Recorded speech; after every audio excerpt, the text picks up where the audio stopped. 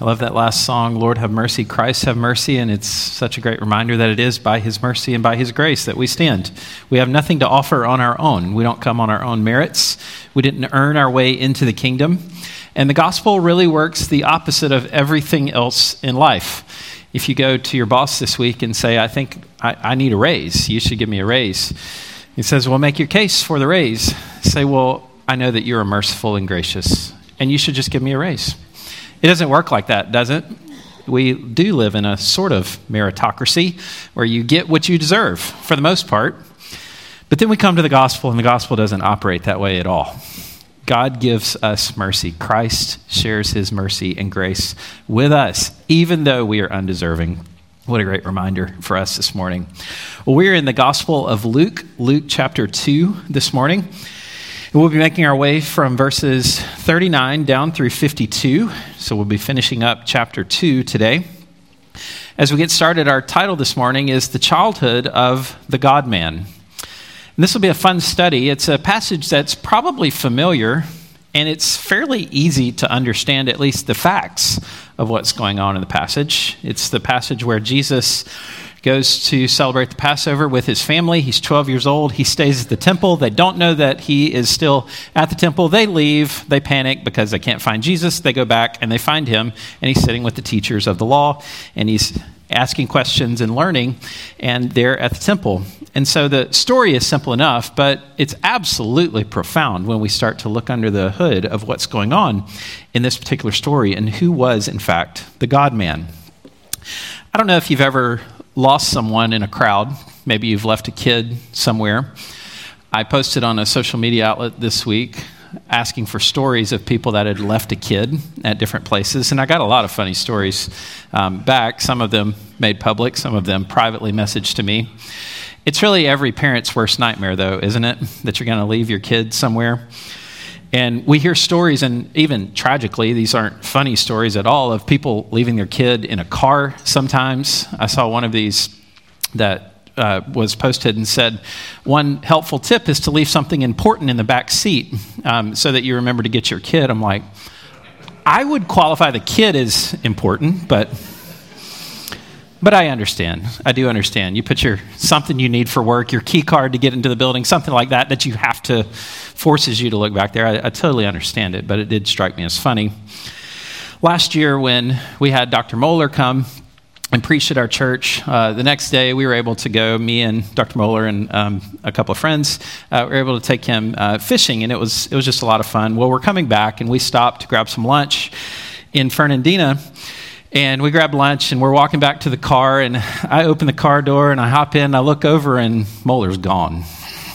I'm like, and I look down the street, and I'm looking up and down the block, and my immediate thought is, I'm going to be the guy that's remembered in church history for losing Moeller. Like, that's going to be my footnote on church history. Well, I look halfway down the block, and he spotted a bookstore. I should have known, right? I should have known. And so we walked down to the bookstore and walked around for a little bit, and it was totally fine. A few of the stories that I got from you guys this week, I'll leave names out of this, but one family actually left their kid here after a Sunday service, and they realized it part of the way home, came back, kid never knew the difference, and all was well and good.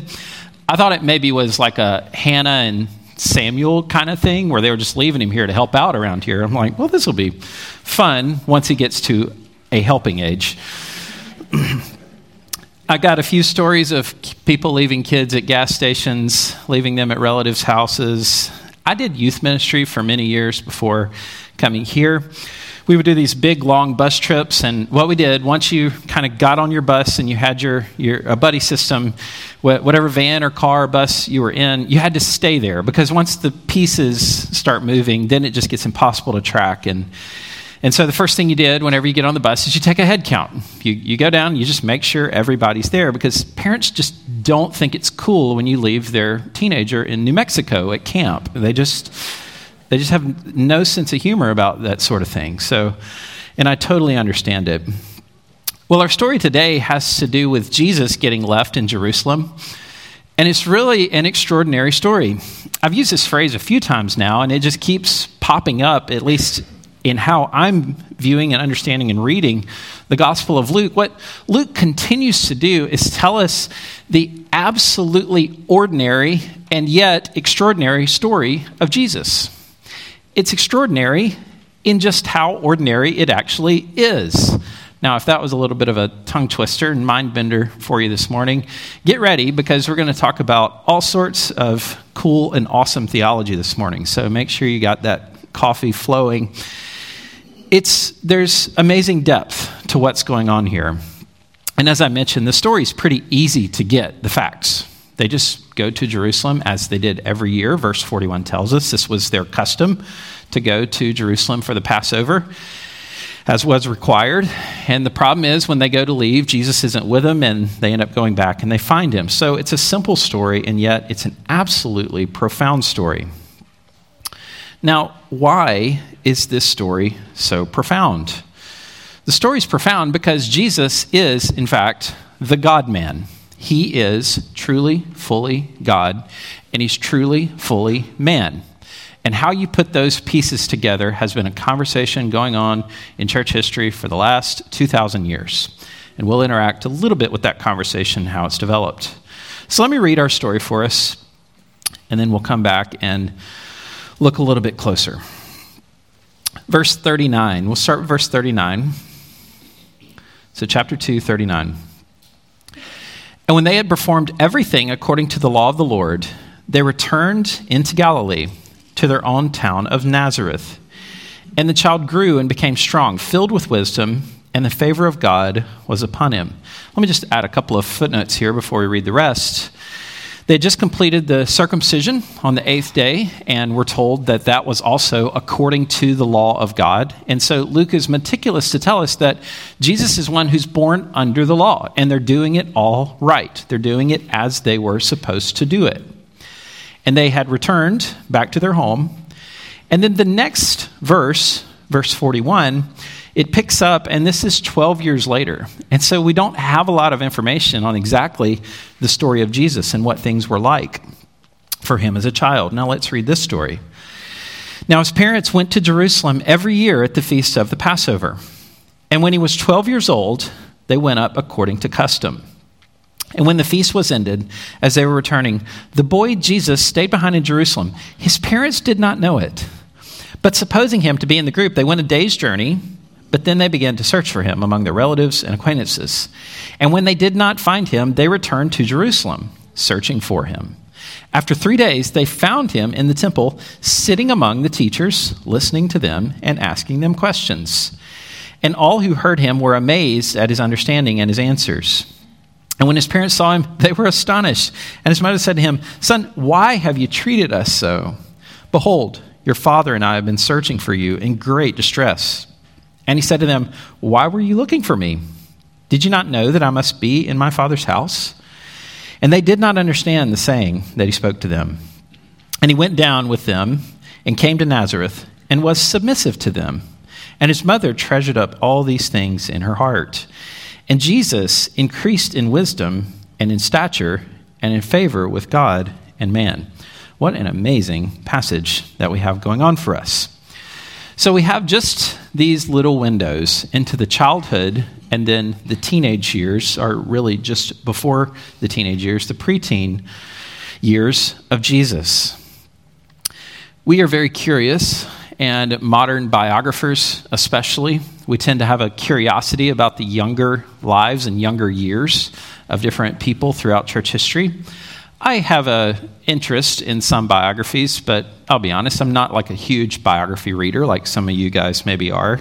And part of it is because I do think we tend to get lost and caught up in the minutia of a particular person's life. Let me tell you about Winston Churchill, and here's what he had for breakfast when he was 9 on April the 4th.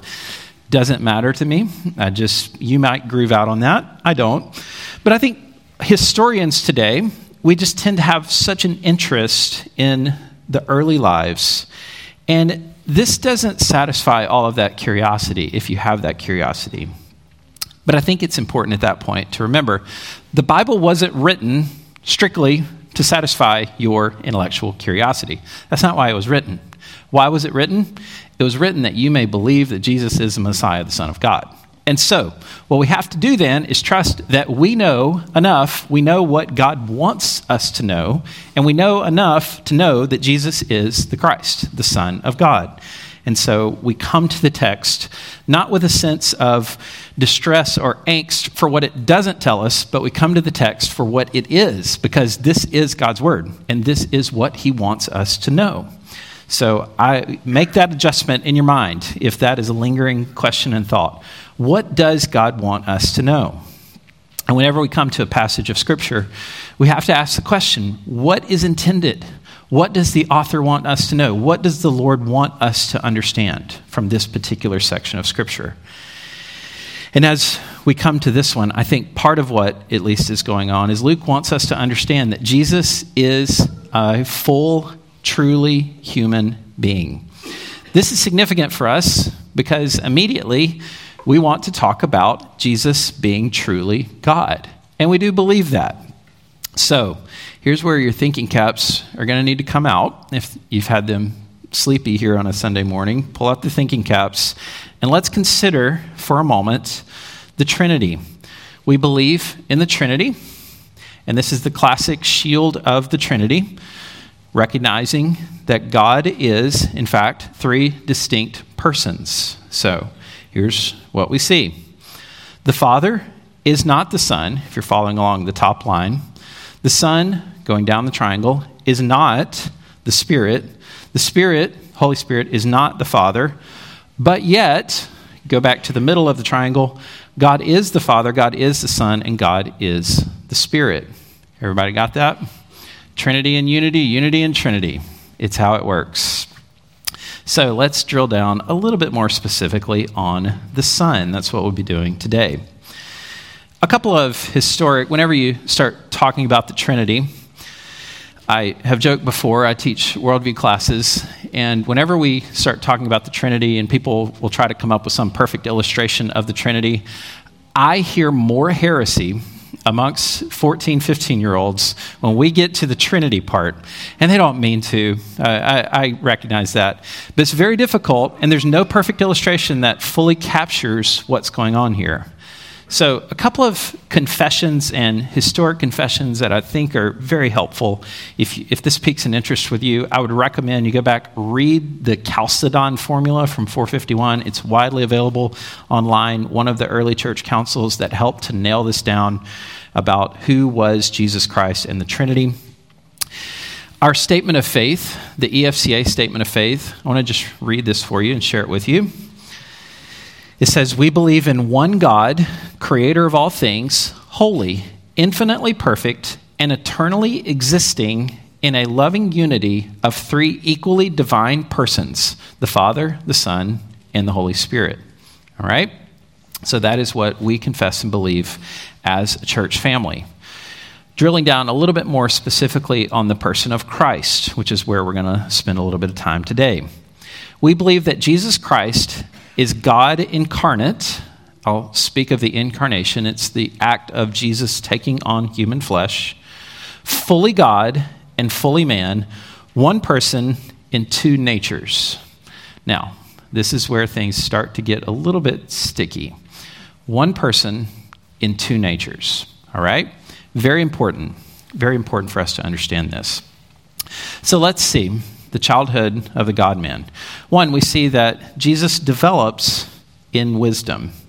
Now, I want to read verse 40 for you again, and then jump down and read verse 52 for us again. And we're going to take these together because Luke brackets this section about Jesus and the temple incident. He brackets it around telling us about the growth of Jesus, which is interesting. Verse 40, and the child grew and became strong, filled with wisdom, and the favor of God was upon him. Then we have the temple story, verse 52. And Jesus increased in wisdom and in stature and in favor with God and man.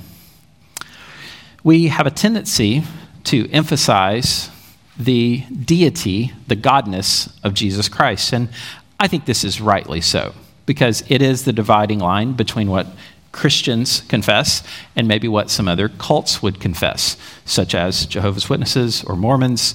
They would confess that Jesus is not truly, fully God. And so we draw a line there, and we tend to emphasize that. But what I want to do is pull our minds equally this morning and in subsequent weeks to the humanity of Christ. Jesus lived life as a true and full human being. True and full human being. So the question that I want to interact with, just let this one roll around your mind for a minute. How is it that Jesus was fully God and yet he grew in wisdom? All right? You got that? Anybody want to answer? No, I won't do that. That would be scary. We might get some great answers. I don't know. How is it that Jesus was both fully God and yet at the same time, he grew in wisdom? Because maybe, if you're like me, on the surface, those things might seem to invalidate one another. If he's truly God, well, that implies that he knew everything, right? And so if he knew everything, how could he possibly grow in wisdom? You see the dilemma? And this is the question that people have been wrestling with for years and years and years. So I think I found some helpful resources here, I think, to help us unsort this. The key to this whole conversation is understanding that Jesus did possess two natures, divine and human, and he lived his life as a true human being. I want to read a couple of quotes from Dr. Stephen Wellum. He's a professor up at Southern Seminary, and his book on this is so helpful. I should send him a Christmas card, and that would be appropriate given that it's about Christ, and I found his book on Christ helpful. But I did find it extremely useful. He says this: the New Testament tells us that as Jesus grew into an adult, he learned to think better than he did as a child. All right, simple statement of fact based on Luke 2. He increased in wisdom and in stature. The Gospels do present Jesus with extraordinary knowledge. People are amazed at his understanding, even at 12 years old. So he has extraordinary knowledge, but that's not to be confused with omniscient. He says, to see that an increase in his human wisdom and knowledge works together with supernatural knowledge to present Jesus with a human mind, we must distinguish between supernatural knowledge and infinite knowledge. Okay? So what are we saying? We're saying that at times it is true that Jesus seems to have knowledge that's not normal, supernatural, reading the hearts of people. But how did he get that knowledge? The argument is that he received that knowledge because he lived in perfect union with the Father and the Spirit. Okay? It's addition, not subtraction. He was always truly, only, fully God, but he took on human flesh. In the next section, we see that Jesus is asking the teachers questions, and he's amazing them with his own knowledge. But it's not like Jesus immediately had all knowledge available to him, it doesn't seem. He didn't live life with a cheat code, it doesn't seem. Some of my generation, you know what I'm talking about, playing video games, and you have these little codes that you could put in the video game to make yourself invincible and call it a cheat code. And you could make your little guy run around and nothing could hurt you. And it's kind of taking the game out of the game. You just run around and do whatever you want to do. And I don't think that's how Jesus lived his life. It's not how he lived his life. He develops, he learns. He's a true, full human. Another text, it's helpful on this. Hebrews 5 and verse 8. Although he was a son, he learned obedience through what he suffered. So Jesus is learning. He's growing. There are times, as we'll see later in the Gospel of Luke, where Jesus doesn't seem to know particular things. In Mark 13, they ask him, he says, I don't know the day or the time of the return of the Son of Man. I don't think that's completely rhetorical.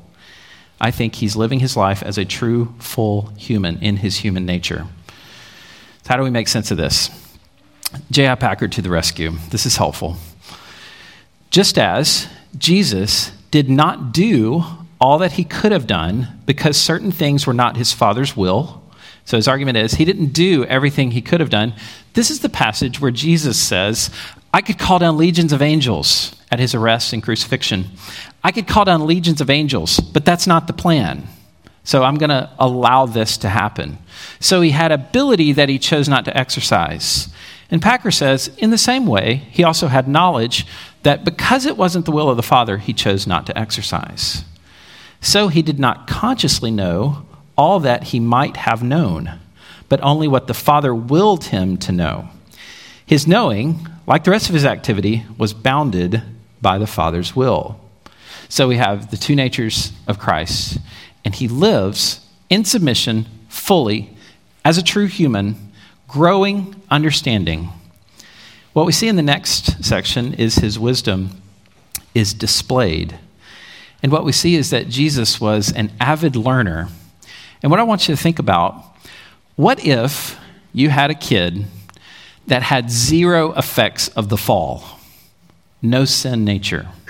That was Jesus, learning, growing in wisdom, perfect communion with his heavenly Father, with the Spirit. That's how Jesus lived. And so you can see what I'm trying to do, and I think what Luke is trying to get us to see is to accent the full, absolute humanity of Jesus. Of course, it's not to the exclusion of his deity, as we'll see later, but he is, in fact, truly, fully God and man at the same time. All right, we got that sorted out. Any questions? We'll move along. So he's developing in wisdom, he's learning, he's growing. Now we see his wisdom is displayed. It says his parents went up to Jerusalem every year at the feast of the Passover. So this is an annual ritual. When he was 12 years old, they went up according to custom. So 3 times a year, the Israelites were required to go to Jerusalem. This is from Deuteronomy 16:16. It's mentioned a couple of other places as well. Deuteronomy 16:16. 3 times a year, all your males shall appear before the Lord your God at the place that he will choose. Now, this is written before they go into the land. And so they don't have the temple established yet because they haven't gone into the land. And so it's the place he will choose, which of course ends up being Jerusalem, Mount Zion, the temple. At the Feast of Unleavened Bread, that's number 1, the Feast of Weeks, and the Feast of Booths. Now, if you're an astute reader, you might have noticed that it says that he went for the Feast of Passover. But this says you're required to go to the feast. The first one is the unleavened bread. How do you make sense of that? Well, they're actually the same event. The Passover kicked off the Feast of Unleavened Bread. And so it became common to just refer to it as the Passover.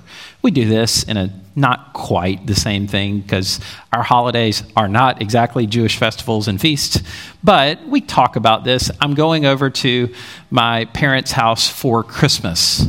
Well, that could refer to Christmas Day. It could also refer to a season, correct? So we kind of use the terms in a similar sort of way. So the Passover began the Feast of Unleavened Bread. Then the other 2 were the Feast of Weeks and the Feast of Booths. So 3 times a year they made this journey. So that's where they are, and that's what's going on. Jesus is 12 years old, verse 42 says. This was considered the age of discernment. You're able to now start thinking through things for yourself. And then at 13, you're considered as one who should be keeping the law yourself. You're considered an adult. Now, I think most 13-year-olds amongst us would probably not be in favor of changing systems. We know 18 is considered you're an adult. In our country, it was 13. So verse 43, and when the feast was ended and they were returning, the boy Jesus stayed behind in Jerusalem. His parents did not know it, but supposing him to be in the group, they went a day's journey.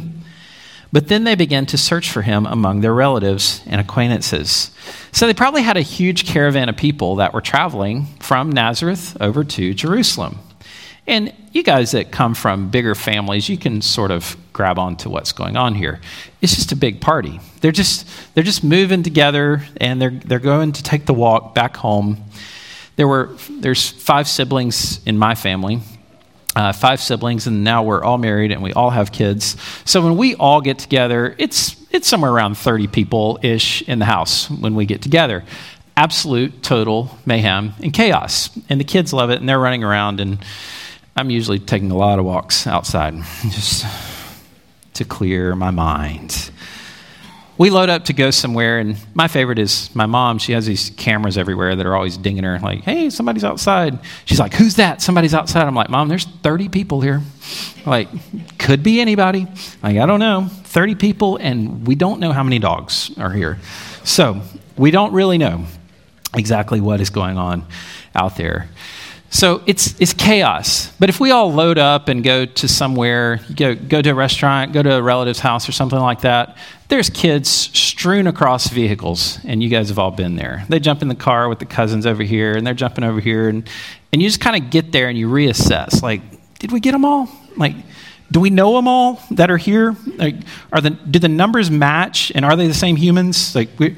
And so you can kind of understand. There's this sort of thick sense of community, and they're just traveling together, and they would do this a few times a year. I'm sure the cousins, the kids, they probably loved it. It's just this big time where you get to see relatives and friends and acquaintances, and you make this journey and you go back and forth. And so you could see how something like this could happen. They're just all headed out, and Jesus doesn't go, though. Jesus stays back behind. Very interesting. Verse 45. And so it goes on a little while. And I'm sure we always want to be careful. We don't want to read into the white space of what's going on here. But you can sort of spot the conversation behind the scenes between Joseph and Mary. Hey, where's Jesus? Haven't seen him for a minute. I don't know. I thought he was with you. No, he wasn't with you. Is he with you? And so they start asking around. And there's this sort of mild concern at first, like, hey, we should probably get our eyes on him. And then that quickly transitions to full-blown panic. And I think all parents have probably been there at some point. All right, we really can't find him. This is bad.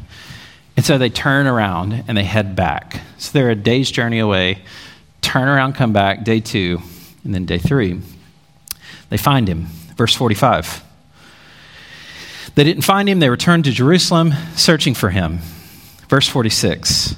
After 3 days, they found him in the temple, sitting among the teachers, listening to them and asking them questions.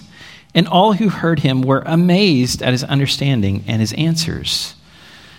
Now, again, I want to emphasize here the full humanity of Jesus. And not at all to take away from his deity, but I think this is important to understand and see. He is a boy, and he's unaffected by the fall, does not have a sin nature, and he is learning. He's putting himself in a position to learn from the teachers of the law, showing, one, he has a profound sense of his own mission, what he's there on planet Earth to do, and he also has a profound sense of humility to sit and learn as the Messiah from these teachers. I love that it says that he sat and he was asking them questions and they were amazed at his responses. He's asking questions. I don't want to over-apply this text, but one of the little things that we did as parents is we tried to always help our kids, don't tell adults what to do, ask adults questions. It just helps remember your place in the world. Asking questions. And so we see Jesus is putting himself in this position to be a learner. Absolutely startling. Again, his knowledge is limited in his human nature. He is acting as a full and true human. Well, Mary isn't nearly as impressed with this whole situation as we probably are. Verse 48. And when his parents saw him, they were astonished. It's sort of a non-committal phrase. And his mother said to him, "Son, why have you treated us so? Behold, your father and I have been searching for you in great distress." Jesus, what are you doing? He gets the classic mom talk. What are you doing? Where have you been? Why have you done this? Now, I can't imagine what it's like to be Mary at this point. She received this revelation from Gabriel. She's received the prophecy from Simeon, but it's been years. It's been 12 years or so since those things. There's no record of any prophecy or any special revelation given to her in this time period. But she's sitting with that, knowing that my child is going to do something special and significant. He is, in fact, the Messiah. She knew that. And yet, here she is, just like any normal mom, and she's panicked because she's lost her child. It just reminds us of the human nature of what's going on. He lived a normal human experience. And the implication of that is that he can sympathize with your weakness and normal human experience too. He experienced the full range. Even a mom who's a little bit disappointed in him because he stayed behind. Verse 49. And he said to them, "Why were you looking for me? Did you not know that I must be in my Father's house?" There's a disconnect between Jesus and his parents. In fact, verse 50 says they didn't understand what he was saying. "We don't get it, Jesus. What are you doing?" Such a small window into a world, and I will admit, as I did earlier, that I wish I knew a little bit more about the life and early days of Jesus. And this is a footnote and a preference, but this is one of the reasons I'm not a huge fan of historical fiction, particularly about the life of Jesus Christ, because I think it's too powerful.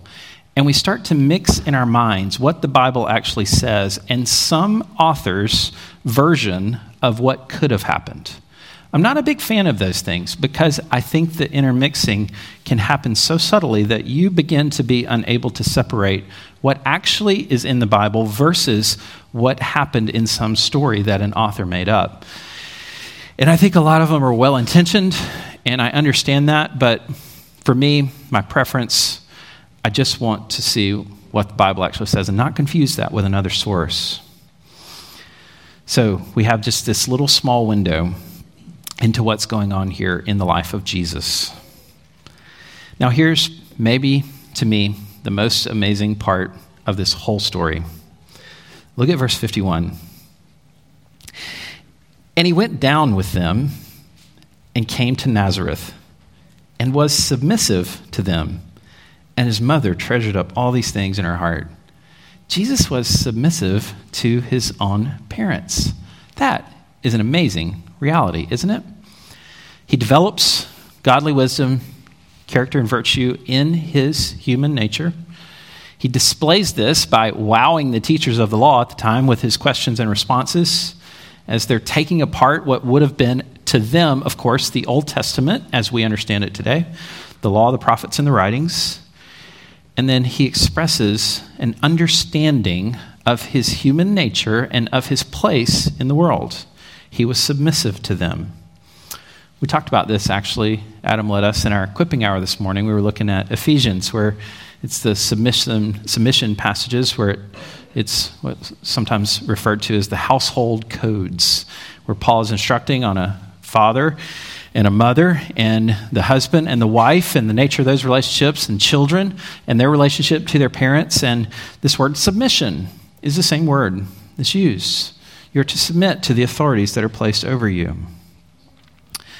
This is important. It's very important, and it's especially important if you are an Old Testament Jewish reader at this point, because there were stiff penalties if you did not obey your parents. It was a massive deal. In fact, capital offense. Now, I would not want to apply that in our culture and world today. I think most of us would admit that we wouldn't be around to apply that today. Capital offense for being disobedient. Deuteronomy 21, 18 through 20, you can read about that. It's mentioned other places as well. Exodus 20, verse 12, part of the Ten Commandments. Honor your father and mother, that your days may be long in the land that the Lord your God is giving you. Jesus is a man, he's born under the law, as Galatians 4 tells us, and he was submissive perfectly to the law of God, what sometimes is referred to as the active obedience of Jesus Christ. He actively obeyed the law of God. It's an amazing passage. It, of course, does not imply any sort of inferiority. To submit to an appropriate authority doesn't imply inferiority. What it shows is that there's a certain structure and authority that the Lord has ordained his world to run by. And Jesus submits himself completely and fully to that. Amazing passage. So let's try to put a bow around this and summarize a few things. One, we need to understand that Jesus experienced full humanity. He experienced full humanity. I've mentioned this as we've walked through Luke a couple of times, but this is important. Jesus experienced full humanity. He lived as a man. And as Hebrews 2, Hebrews 4, they both make clear that he felt temptation. He felt the weight. He felt the pull. And so now he can be a merciful high priest for you when you sin. We read Psalm 51 this morning. It's the passage where David is repenting of his sin. Jesus can identify with us in our weakness. He experienced full humanity. Number two, Jesus submits to both earthly authority and his heavenly Father. Jesus understood authority structure, and he actually submits to his parents. Now, we don't, again, want to speculate too much here, but Jesus could have simply said, this is actually a lot more important, Mom. I'm doing a better thing here. You don't understand what I'm up to, obviously, so you just need to chill and let me do my thing here. Could have easily gone that direction. And it would have been wrong. He wouldn't have been wrong. But he willingly puts himself under the authority structure that the Lord had for him in his humanity in that family relationship. Pretty amazing model for us, isn't it? Everybody's under authority. Nobody's completely independent. And then thirdly, Jesus' priorities are clear from the beginning. He is all about the mission that he's on. He's all about his Father's business and the Word. We'll see that expressed much, much more so later as we walk through the Gospel of Luke. So I wanted to leave you with this. Maybe some of this was a little bit, I understand, especially in the first part, we're talking about natures and persons and God and Trinity and unity. I know some of that is maybe a little bit heady, and it's important infrastructure, all right? The theology sometimes that we talk about is sort of like rebar. Everybody doesn't need to see it all the time, but you kind of need it for support to make sure the concrete stays together and make sure the building stands. So we're just kind of peeling back the veil a little bit and showing you some of that, how this all works and fits together. I understand it's not everybody's hobby horse to dive deep into some of these things, and I appreciate that and understand that. But it needs to be there. You need to have some working knowledge of how these things work. So what is the essentials? What do we need to understand about the story of Jesus? We could really summarize it in 4 points. Number one, the incarnation. It's simply this, that Jesus came to earth and he took on human flesh. He experienced full and true humanity for you, and he can sympathize now with your weakness. Number two, we see the crucifixion event. And the crucifixion was not for his own sin. Jesus did not have to die. The wages of sin is death. The gift of God is eternal life in Jesus Christ our Lord. Jesus didn't die for his own sin. He died for your sin. He died for my sin so that we can be forgiven. This is the whole point. It's the whole point, showing why he's the perfect sacrifice, the one that kept the law, the one born under the law. Next, we have the resurrection. Of course, death did not hold him. The resurrection. If death had kept Christ, it would have shown us that it was for his own sin that he died. But death could not hold him because he was the sinless one. The resurrection. You must believe that Jesus has defeated death. That's part of what it means to be saved. If you confess with your mouth that Jesus is Lord and believe that God raised him from the dead, then you will be saved. The resurrection. If you subtract out the resurrection, you're left with no gospel. There is no gospel without the resurrection. And then glorification, or the event that leads to his glorification, is the ascension of Christ. And it just reminds us that Jesus is now enthroned in heaven. These are the 4 points of Jesus' ministry. This is what we need to understand and know. Jesus, fully God, truly man. He died for our sins, a substitutionary death. He defeated death through the resurrection. Now he sits at the right hand of the Father, living to make intercession for us, a sympathetic high priest who knows exactly what you're going through. It's an amazing, amazing reality to understand. Let me pray for us. Father, we do thank you for the reality of Christ. And as we consider something that's maybe a little bit different and a little bit more theological even this morning, considering how it is that Jesus was in fact the perfect, true God-man. He experienced life as a man with dependence, perfect dependence on you, the Heavenly Father, the whole time. Lord, so now we come and we recognize that we can call out to our sympathetic high priest. Lord, for some in here today, maybe they need to do that for the first time. They need to recognize that Jesus is in fact the Messiah, and they are in fact sinners, and he paid the penalty for sins. Lord, for others who maybe are struggling with sin, maybe they've found themselves defeated again and again and again by some particular sin, or maybe just a host of sins, or maybe just a general mindset of godlessness towards you. Lord, I pray that they would find sympathy in the great high priest today and understand that you are the sympathetic high priest who understands what we're going through. So Lord, give us that rest and assurance, we pray. In Christ's name, amen.